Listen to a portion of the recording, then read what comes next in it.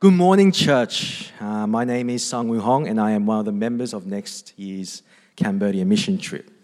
Now, I haven't been given much time. Pastor Mel was supposed to speak for 5 minutes. I'm pretty sure she went for 10. So I'll get straight to today's passage.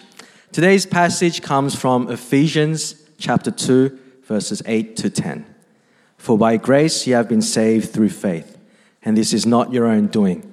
It is the gift of God, not a result of works, so that no one may boast. For we are his workmanship, created in Christ Jesus for good works, which God prepared beforehand that we should walk in them. Amen. As you guys all know, next January our church will be sending a team to Cambodia.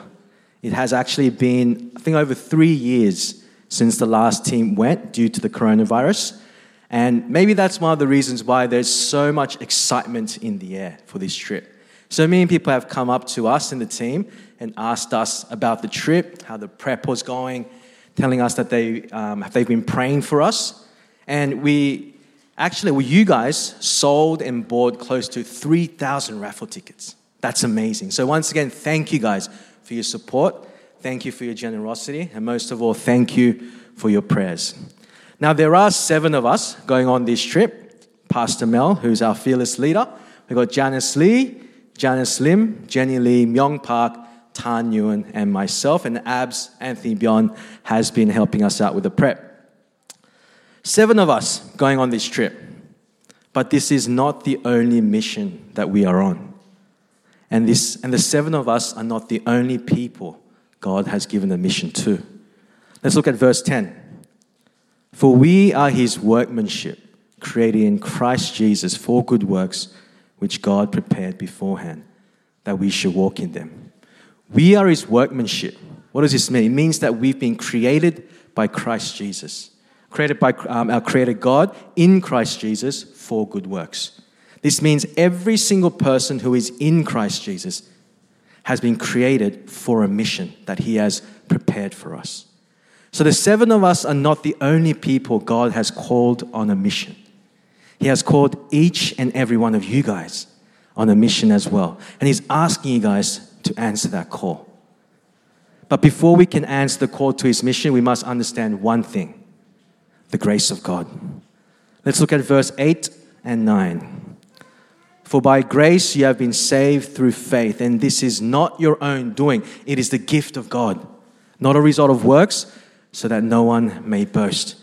We cannot walk in the mission that God has prepared for us before we understand the grace of God. How his grace saved us when we deserve nothing but death. Even our faith is a gift of God. So we cannot boast about anything, for nothing we have done has merited this favor. Unmerited favor. Something we did not deserve. The gift of God. Now, the last time I was up here, I had the chance to share with you guys about my experiences and my testimony about my time in Shanghai.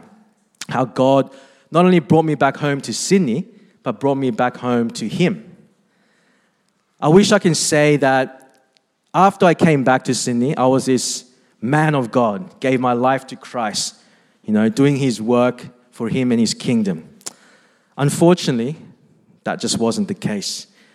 And the reason was because I did not understand his grace. I thought I did, but actually I didn't at all. You see, I thought I had to be good. I thought I had to do good to pay back God for what he had done for me. I thought I had to continue to do these good things, and he will continue to show me grace. So after I got back, me and my wife started attending a church that my sister went to. And I served in as many ministries as I could. I was on the worship team. I was in the church choir. I was also serving as a teacher in the children's ministry. All great things. But none of it was bringing me joy. Actually, it was just a burden. The reason for this, I was serving for the wrong reasons. I was doing all these things to try and win his favor. If I did all these things, then it will make up for what he did for me. So every Sunday I served. But there was no change in my life. Because the other 6 days of the week, I was still Sang Woo Hong, the same guy. No change. Now, I was working as a real estate agent. I had big dreams to be a successful one, make as much money as I could. And the reason for that, I thought, was if I made a lot of money, then I can give more to God, give more to the church financially. And I could support different Christian organizations around the world. And I was still serving on Sunday, right? God will be happy with me, right? I thought that was the best way to pay him back for what he had done for me. So he continued on for years and years and years. And my wife knows this. She was the closest to me. She saw my life and she knew that nothing had changed. Everything was exactly the same. The only difference was I was going to church on a Sunday. That's it. So the frustration grew for her as well. Now everything came to blows April 2019. Good Friday. I had gone out partying really hard on Good Friday. What a mess. I woke up on Saturday, hungover, just scattered out, just completely. I had to prepare a sermon for the children's ministry for the Easter Sunday service. Yeah. Just a complete mess, right? Now, when Jenny saw me, she was so mad. She was so upset, right? We had been married for like 4 years, I think, by the time. Maybe 3.5. And I knew that look. She was not happy with me at all. But what she said to me still brings chills to my body. She looked at me, look of disgust, and she said, "You know, because of you, I don't want to be a Christian." Ooh. That shook me to my core. I thought I was living a good life. I thought I was doing all these things by being a good Christian on Sunday. But my own wife saw me and did not want to be a Christian. God was once again using Jenny to wake me up. I remember thinking to myself, what is wrong with me? What is wrong with me? And in the following months, so many things happened, one after the other, that the only way I can truly explain it was the grace of God. You see, a month later, I bumped into a mate, James Lee, who I went to high school with. I hadn't seen him in years, like over a decade. And just there, right on the spot, he goes, "Hey, Sangi, we'd like to invite you and Jenny for dinner." Him and his wife, Candy, invited us, and we went. We sat down, we had dinner, and then after dinner, what comes next? Dessert. We're expecting good dessert. He brings out these stale crackers, right? Grape juice. And then he looks at me and he goes, "Hey man, me and Candy, we want to have communion with you." We're like, okay. No dessert? And what's with the stale crackers for communion? I mean, why we always have bad, something to think about, Pastor James. Anyway, so we did. The weirdest dessert we've ever had. Then he brought out his guitar. And he goes, "Hey man, me and Candy, we want to worship with you." We're like, "No dessert? Are you serious? Come on." I go, "Okay." So they started singing worship songs and they started praying for us, touching us while they were praying. We're like, "Oh, what's going on here?" But he said something to me that I still remember. He said, "Sangi, I pray that God will open up your heart and you will receive His grace and it will flow out of you like a waterfall." A weird dinner, right? Now, the following Monday, a couple of days later actually, I had this sudden urge to call Steve, Pastor Steve. Some of you guys know we went to high school together and we grew up together. But I hadn't actually seen Steve in a long time. And I actually didn't know him as Pastor Steve. I just knew him as Stephen Cha. But for some reason, I had the urge to give him a buzz. I picked up the phone, gave him a call, and he was gracious enough to meet me for lunch. I think it was on a Thursday. So we got together, we're having a chat, and then he goes, "Hey, why don't you come to church? Why don't you come to Chapel Sydney? It's in Chatswood." And you see, this was during lockdown when all the churches were still closed to the public. But for some reason, that Sunday was the first time that the church was opening. Not for everybody, but for people who needed to be there. So he invited me, and I went. To be honest with you, it was a very weird experience. Seeing Steve up on stage preaching the Word of God, that was super weird for me. I'm sure it was weird for him to see me sitting there, seeing him preaching the Word of God. The other thing was AB came, and he was doing his AB thing, right? He's very welcoming, such a nice guy. But I haven't told him this, but he has this uncanny resemblance to my younger brother. So he's coming, I'm like, what's he doing here, right? And the third thing was during fellowship, there's no one there. But then I had a tap on my shoulder, and then someone goes, God bless you, brother. Welcome. It was Brother Tan. He had this angelic look on his face, and he's going, hey, welcome. So weird. What a weird church. But what I remember that wasn't weird was the actual sermon. So you guys were in, I think, the second week of your Exodus series. And the sermon was titled, The Providence of God.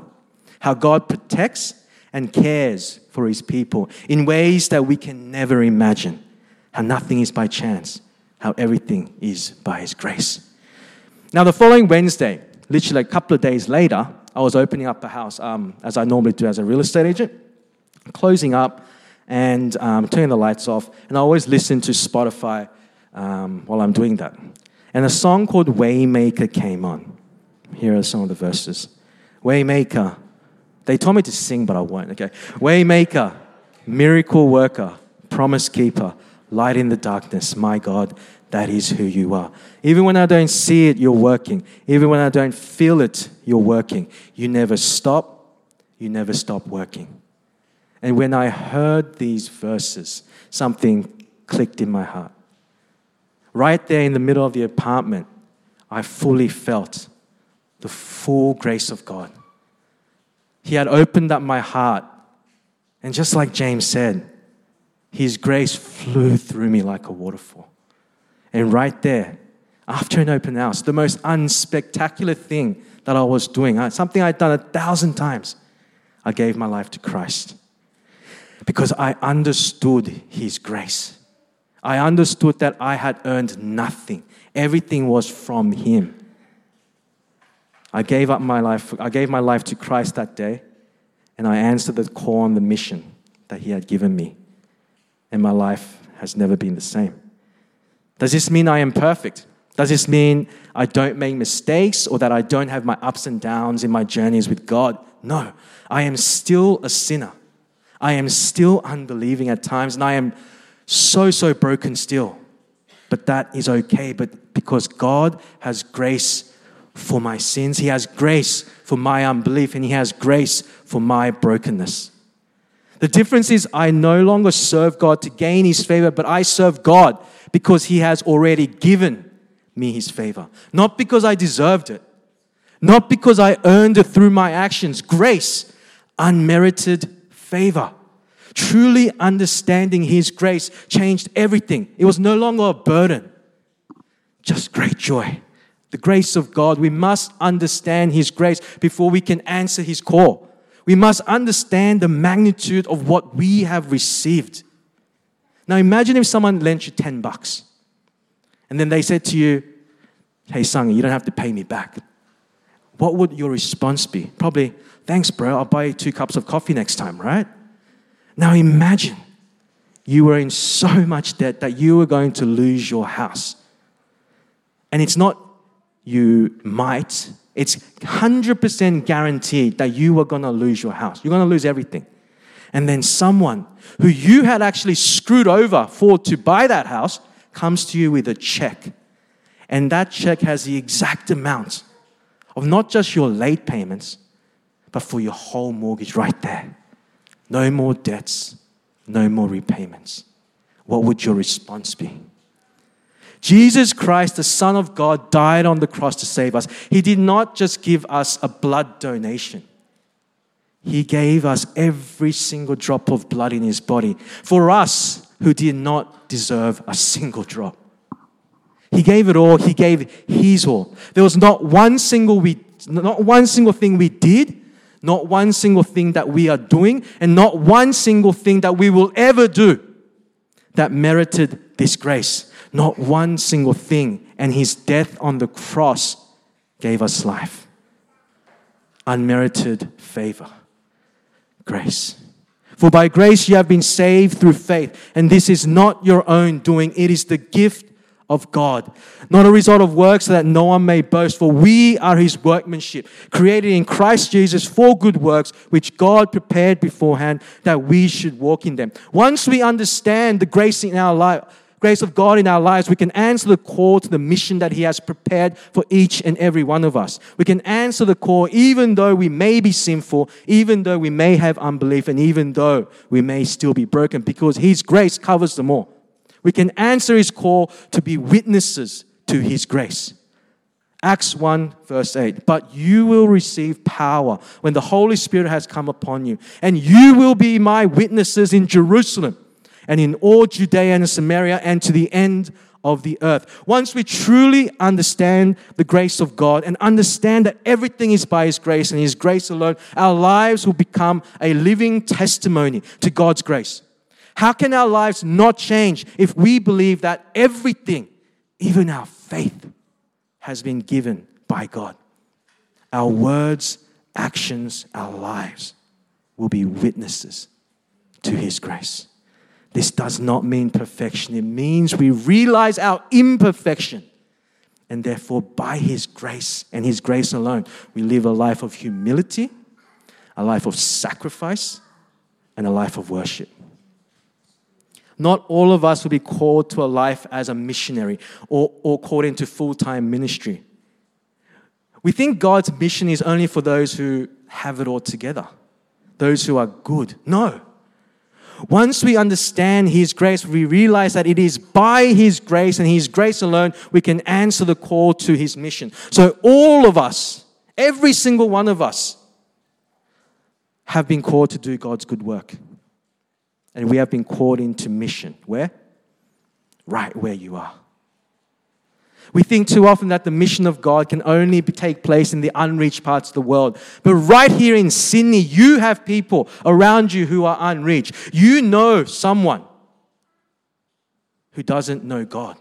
And you may be the only person in their vicinity that is a Christian. You may be the only person that they have a relationship with that is the son or daughter of God. And by God's grace, your life can be a living testimony. We don't have to look too far. Our mission is right here. This is your Jerusalem. This is your Cambodia. So friends, yes, by God's grace, we have 7 people who will be going on a mission trip to Cambodia next January. But every single one of us here, every single one of us joining us online, have been called on a mission right where we are.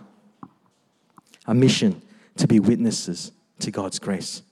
So I pray that by God's grace, we will truly understand his grace in our lives and we can walk in the good work which he prepared for us. Let's pray.